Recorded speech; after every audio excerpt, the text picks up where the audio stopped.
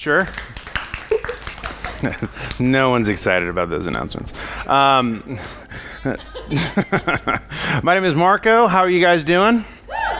Good. I'm glad. I am the preaching and teaching pastor here at Storehouse McAllen. It's a joy to be up here preaching God's word to you. I hope y'all are down with this weather, because I am. Awesome winter time. This is such a dad joke. Anyway, we're going to find ourselves, let me transition before I make this worse. We're going to find ourselves in Jude this morning. In case you are new, we have been walking through this several week series in the book of Jude. If you do not know where Jude is at, it is the book before Revelation. It is a short, stout 25 verses, and this morning we are closing this series out on our study in Jude, and we're only going to be looking at two verses, the last two verses in this really heavy, really awesome, really encouraging book. Again, if you're new, all of our content is online, so you could find the rest of our sermon stuff up there. But in any sense, I'd love to just dive into our time. You saw that the announcement, and one of the announcements is that next week we're going to be observing the season of Lent, and so we're really excited about that. But technically speaking, Advent, sorry. Next week we're going to be observing Advent. I'm just excited.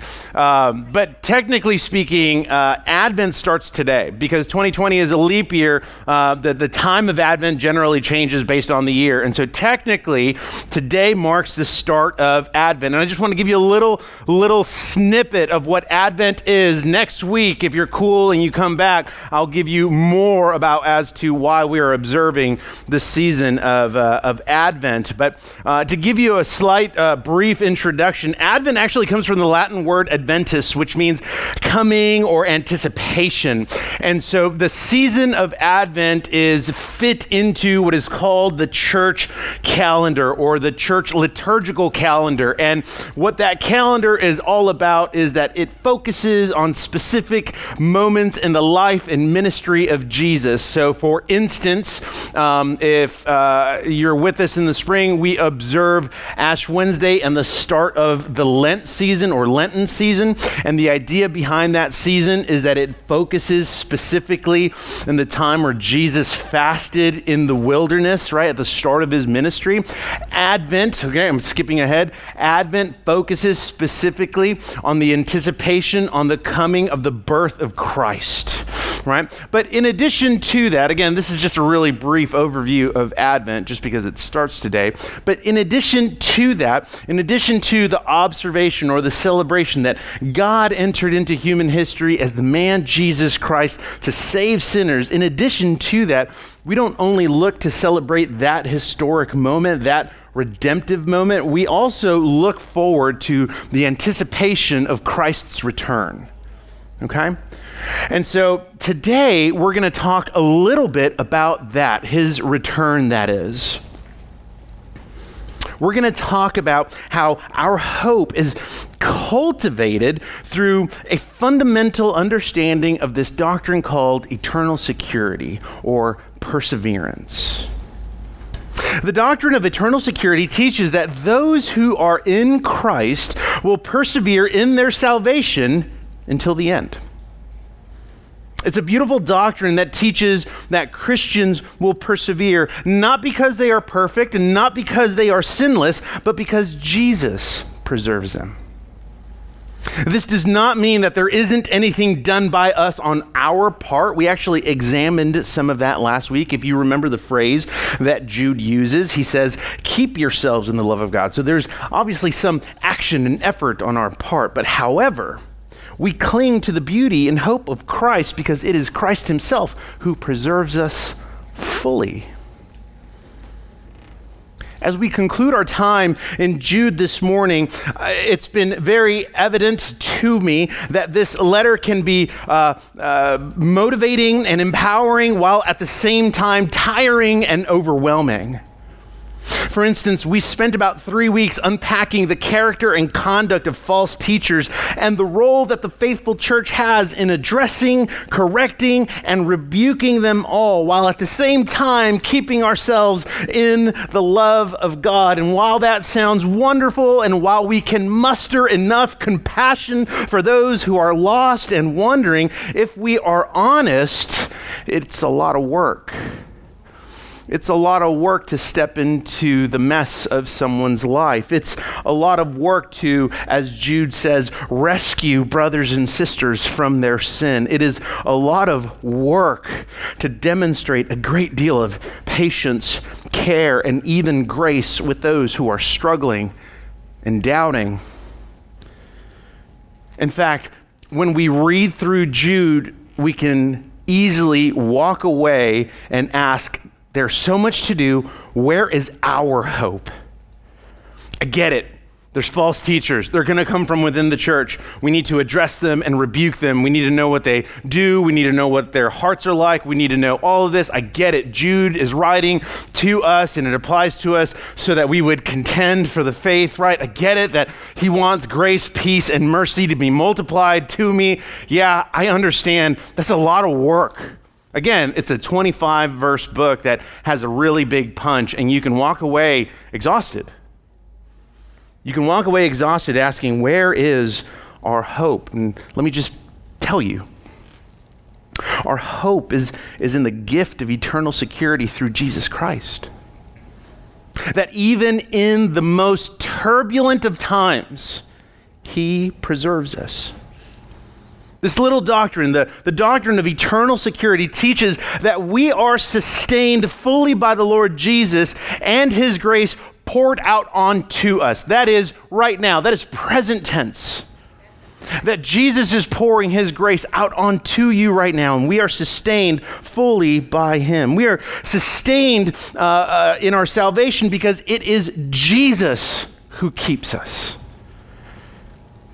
You see, when it comes to the doctrine of eternal security, it is more than the question of, can I lose my salvation? It is deeper than that. It is the fact that, once again, we are sustained fully by the Lord Jesus and the grace that he pours out onto undeserving sinners. We are sustained in our salvation because it is Jesus who keeps us. We are sustained because we have a Savior who can sympathize with us. Eternal security is not a get-out-of-hell card, but the beautiful gift of salvation for those who place their faith in Christ alone. So, what is it that I want you to know this morning about eternal security? Here's your main idea. I want you to know that eternal security builds upon the foundation that Jesus is Lord and empowers the church to worship as she waits for his return. Say that one more time, because this main idea is going to lead us to two questions. Eternal security builds upon the foundation that Jesus is Lord and empowers the church to worship as she waits for his return. I'd love to just dive in, so I'm going to read verses 24 and 25 and then pray, and we'll knock these things out. Here's what God says through Jude.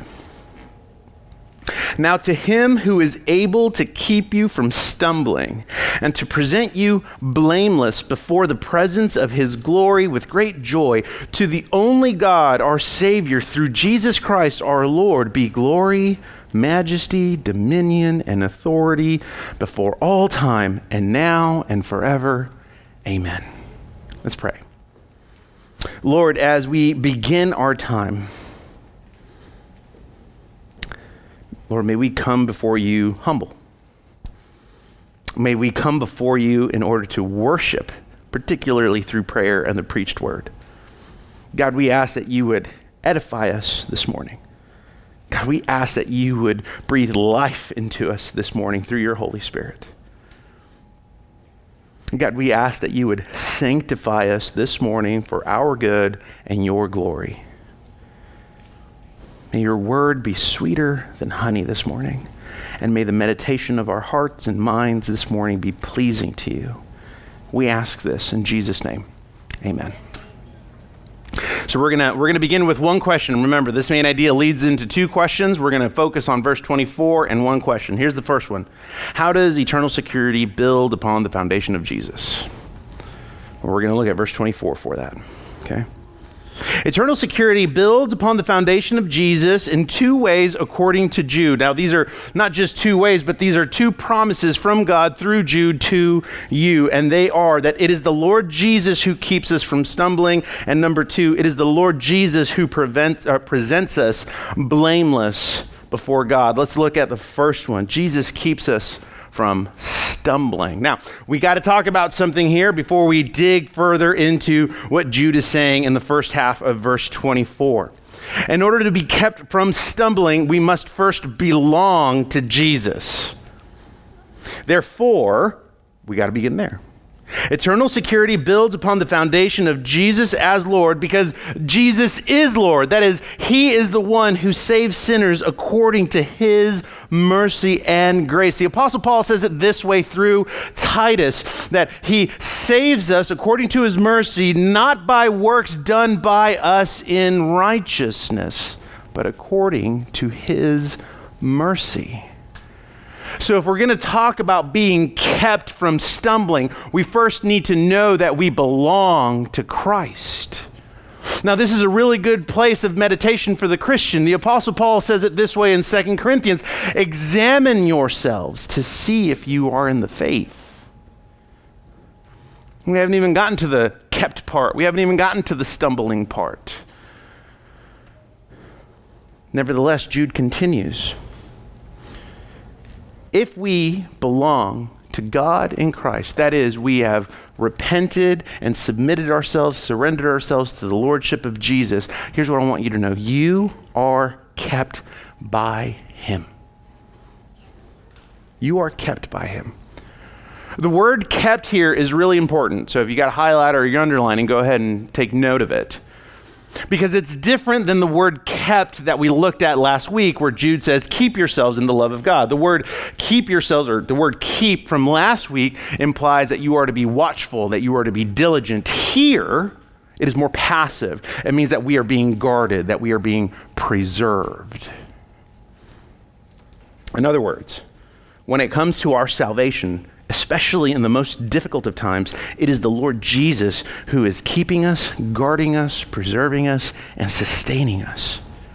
You see, the beauty about the first half of verse 24, actually, the beauty of all of verse 24 is that this is a personal promise from God to you through Jude. That he, that is Jesus, is able to keep you. To keep you from what? To keep you from stumbling. And that's what Jude says. So Jesus keeps us from stumbling. Well, again, we got to apply some logic and then we got to look at the rest of Scripture, right? You and I both know that we drop the ball daily. That's just period, right? Like we just got to be upfront about that. You and I drop the ball daily. No te hagas, you dropped it this morning, right? Therefore, this does not mean that Christians who are kept by God are sinless or perfect, but it does mean that they are redeemed and repentant. Say that one more time, okay? When Jude says that he is able to keep you from stumbling, and we're looking primarily at the word stumble in the context of stumbling, it does not mean that Christians are sinless, that Christians are perfect. It does, however, mean that Christians are redeemed and repentant. So it has to deal with our identity in Christ, and it has to deal with the condition of our heart.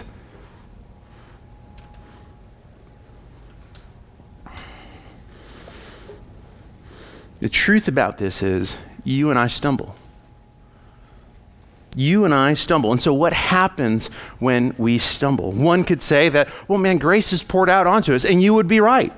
Grace is poured out onto you. Before you stumble, as you stumble, and after you stumble, God is pouring his grace out onto you so that you would be conformed into the image of his Son. And God also disciplines his children.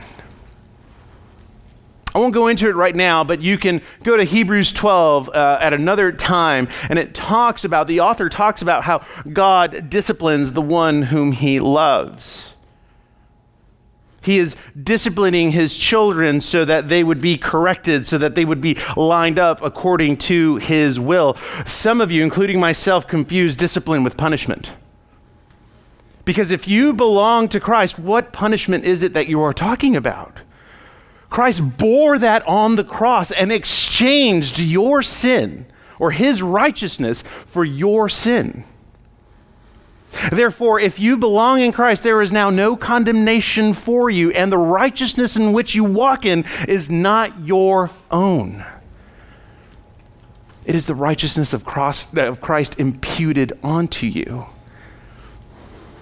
So, we're not talking about punishment, for there is no condemnation for those in Christ Jesus. However, there is discipline.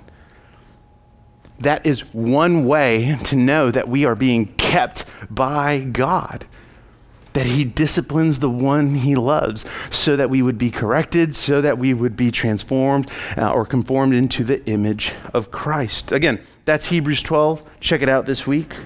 But I want you to listen to Psalm 37. This is verse 23 and 24. The psalmist says, "The steps of a man are established by the Lord. When he delights in his way, though he fall, he shall not be cast headlong, for the Lord upholds his hand." It's not like it's not like you're going to walk or bat 1,000.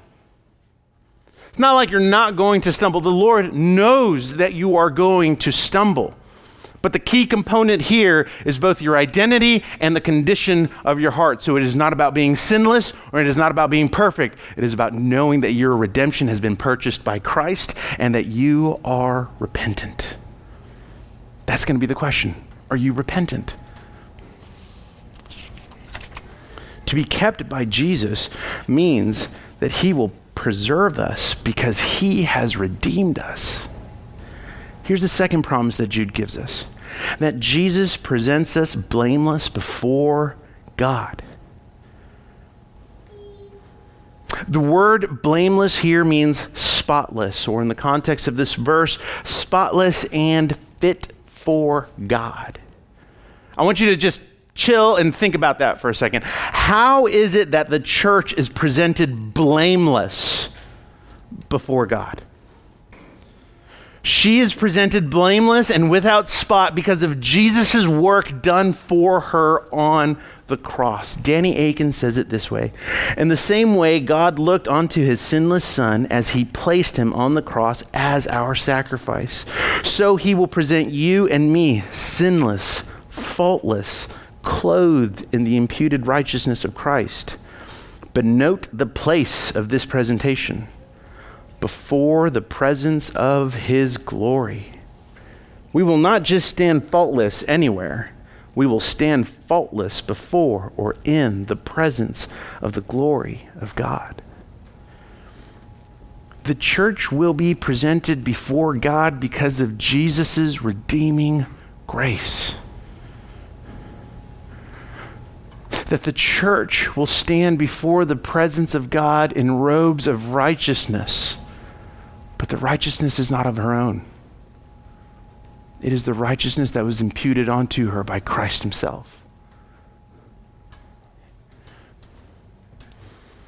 Paul says it this way in Ephesians 5. "Husbands, love your wives as Christ loved the church and gave himself up for her, that he might sanctify her, having cleansed her by the washing of water with the word, so that he might present the church to himself in splendor, without spot or wrinkle or any such thing, that she might be holy and without blemish."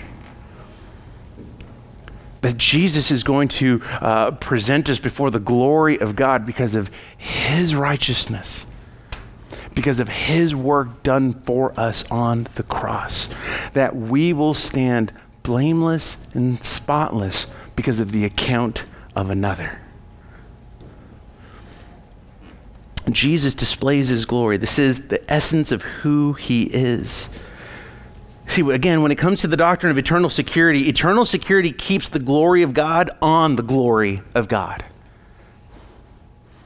And in verse 24, he concludes by saying, before the presence of his glory with great joy. That word, or those words, great joy, it's actually one word.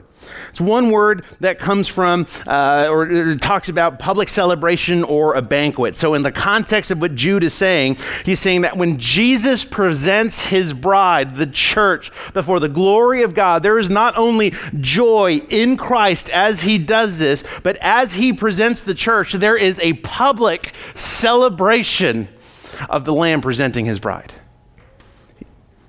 This is how we see it in Revelation 19.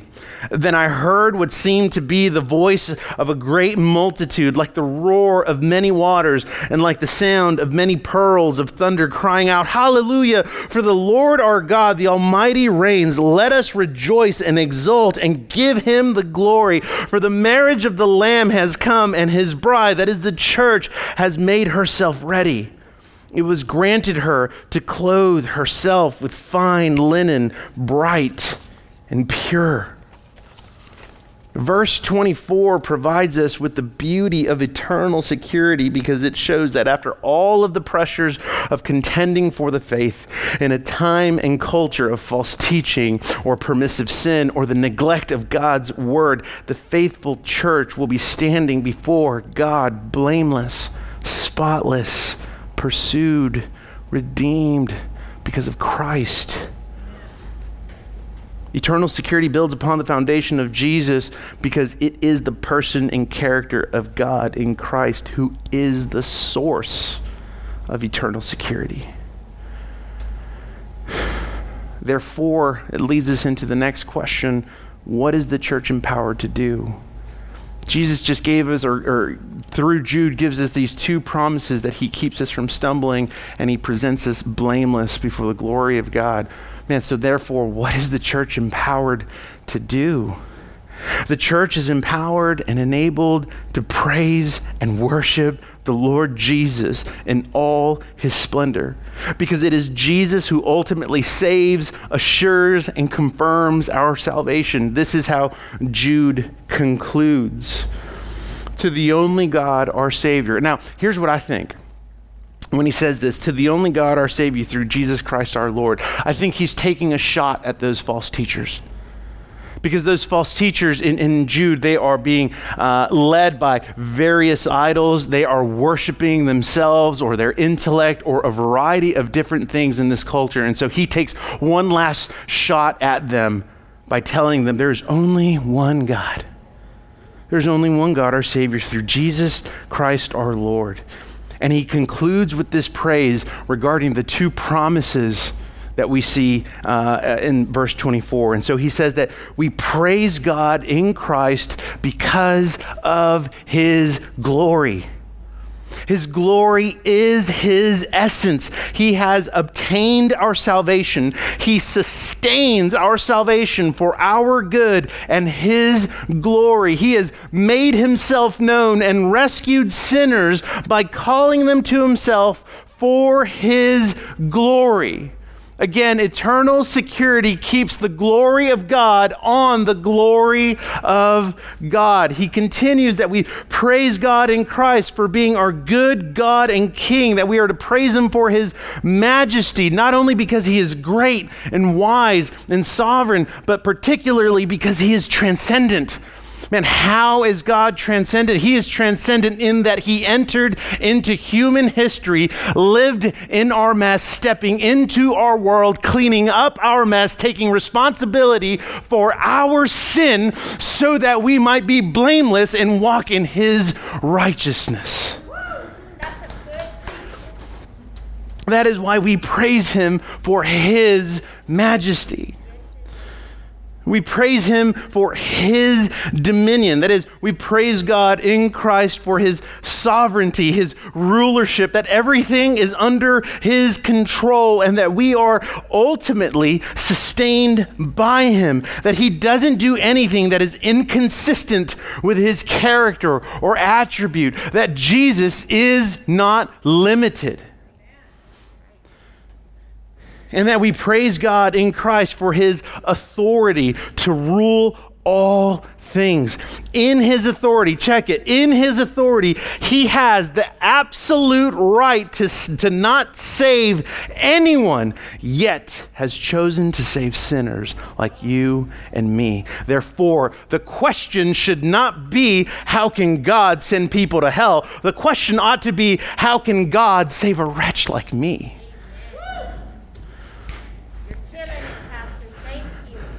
Because of his glory, his majesty, his dominion, and his authority, he exercises, check it out, he exercises the grace of eternal security. Michael Green, who's a theologian on Jude, here's what he writes. God's eternal radiance was crystallized in Jesus Christ. So was his majesty, the kingly greatness which suffers without complaint. So was his control in the lordship of Jesus. So was his authority over men, nature, and the demonic. Such is our God. Such are his eternal qualities unveiled in Christ. The gift of eternal security enables the church, empowers the church, leads the church to praise and worship Jesus Christ. Knowing this, we can contend for the faith because of his faithfulness and his promises made to us. And so I want to conclude with just a couple of things. I want to conclude with the question, why does this matter? Why does any of this matter? It matters because today matters. You see, eternal security aims to help us cultivate a deeper longing for God. And so I'm going to tell you things that you already know. At least I hope. I'm going to tell you things that I already know. So this isn't necessarily this practical application. This is a reminder. Eternal security aims to help us cultivate a deeper longing for God in our salvation. Here's what I mean. Eternal security helps us to cultivate a deeper longing for God in our salvation so that we might grow a deeper appreciation for our salvation. Remember, eternal security does not mean that you are like good to go, that you are perfect, that you are sinless. It means that you are redeemed. It means that you are repentant. That is ongoing. That's not just a one-time thing, yeah? All right, Martin Luther said when God called us to repentance, he called us to repent for a lifetime. Eternal security does not mean that you are perfect or sinless, but redeemed and repentant. Now, this is what the false teachers got wrong. Right? This is what they got wrong as they allowed, minimalized, dismissed, accepted, and legitimized their sin. They perverted the gospel. And so it's more than can or can you not lose your salvation. The question is, do you even know Jesus to begin with? Right? Like we looked at verse 24, that he is able to keep us from stumbling. Well, before we start talking about keeping and stumbling, you got to tell me, do you belong to Jesus? Let's start there. And should you belong to Jesus, then it should allow us to grow this deeper appreciation for our salvation. That if we dismiss, for instance, eternal security, then we dismiss the seriousness of our sin. And what we believe about sin says what we believe about grace, and what we believe about grace says what we believe about sin. And when it comes to the question of whether or not you can lose your salvation, here's the truth. If you can lose your salvation, then it is not eternal.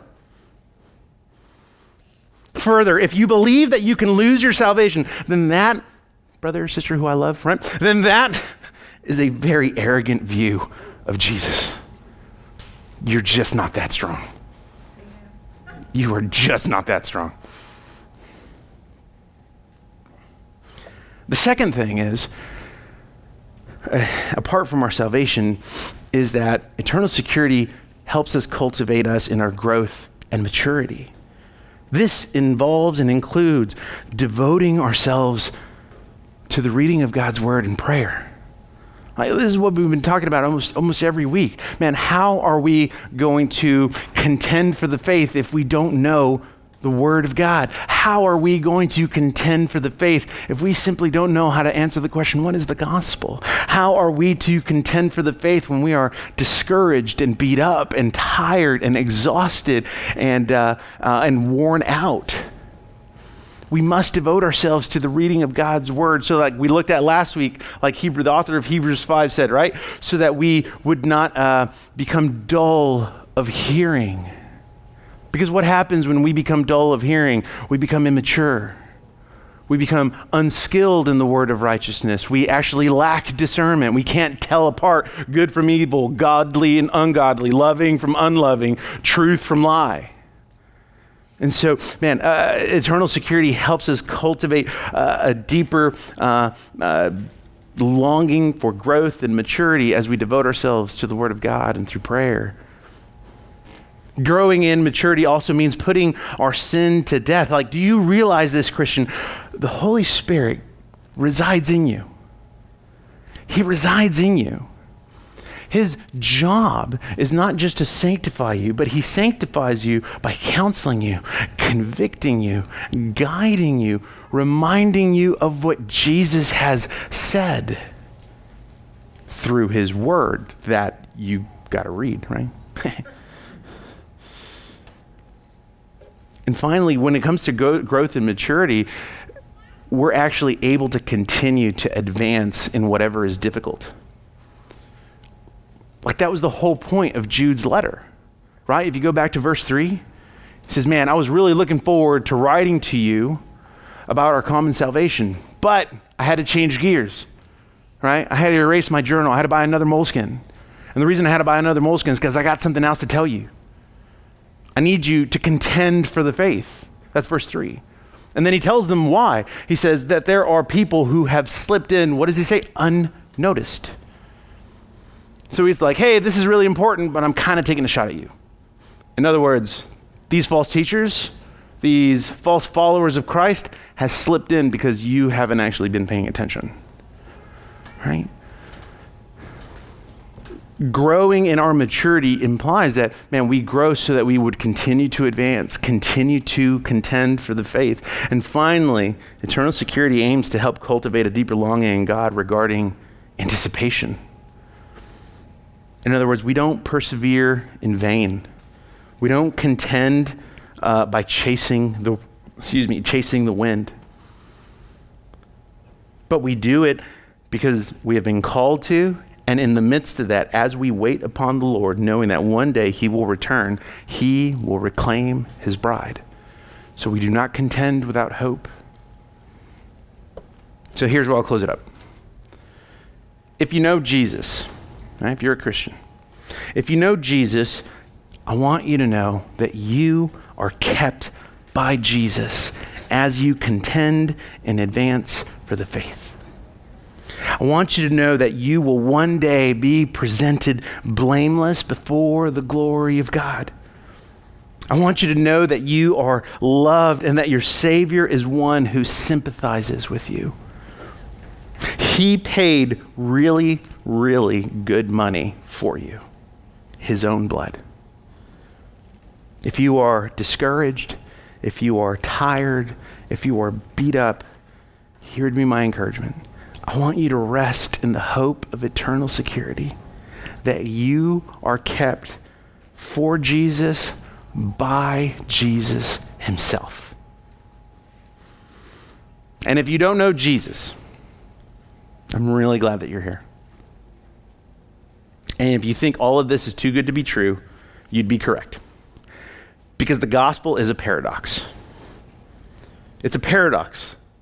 God enters into human history as the man Jesus Christ lives in our stead, dies in our place, purchases the redemption of sinners that sinned against him, offering the grace of salvation to any and all who repent of their sin and place their hope and trust in the Lord Jesus.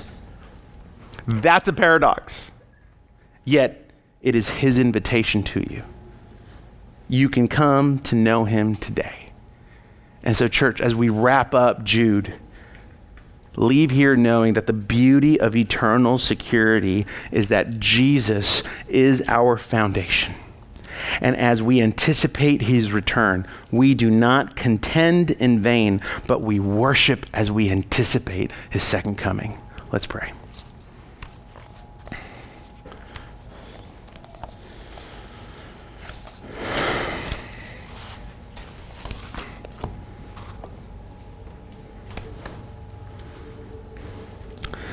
Father, we are saved by you, secured by Jesus, and sealed by the Holy Spirit. God, may that be a truth that we embrace today. That in light of everything that this year has brought, all of the pressure, all of the struggle, all of the turmoil and loss, we are sustained by you. Father, humble us to come before you in confidence so that we might confess our sin, putting it all on the table so that we might obtain grace and mercy, so that our eyes would be lifted and fixed on Jesus, so that we would walk in a way that is not only contending for the faith, but walking in a manner that is worthy of your praise.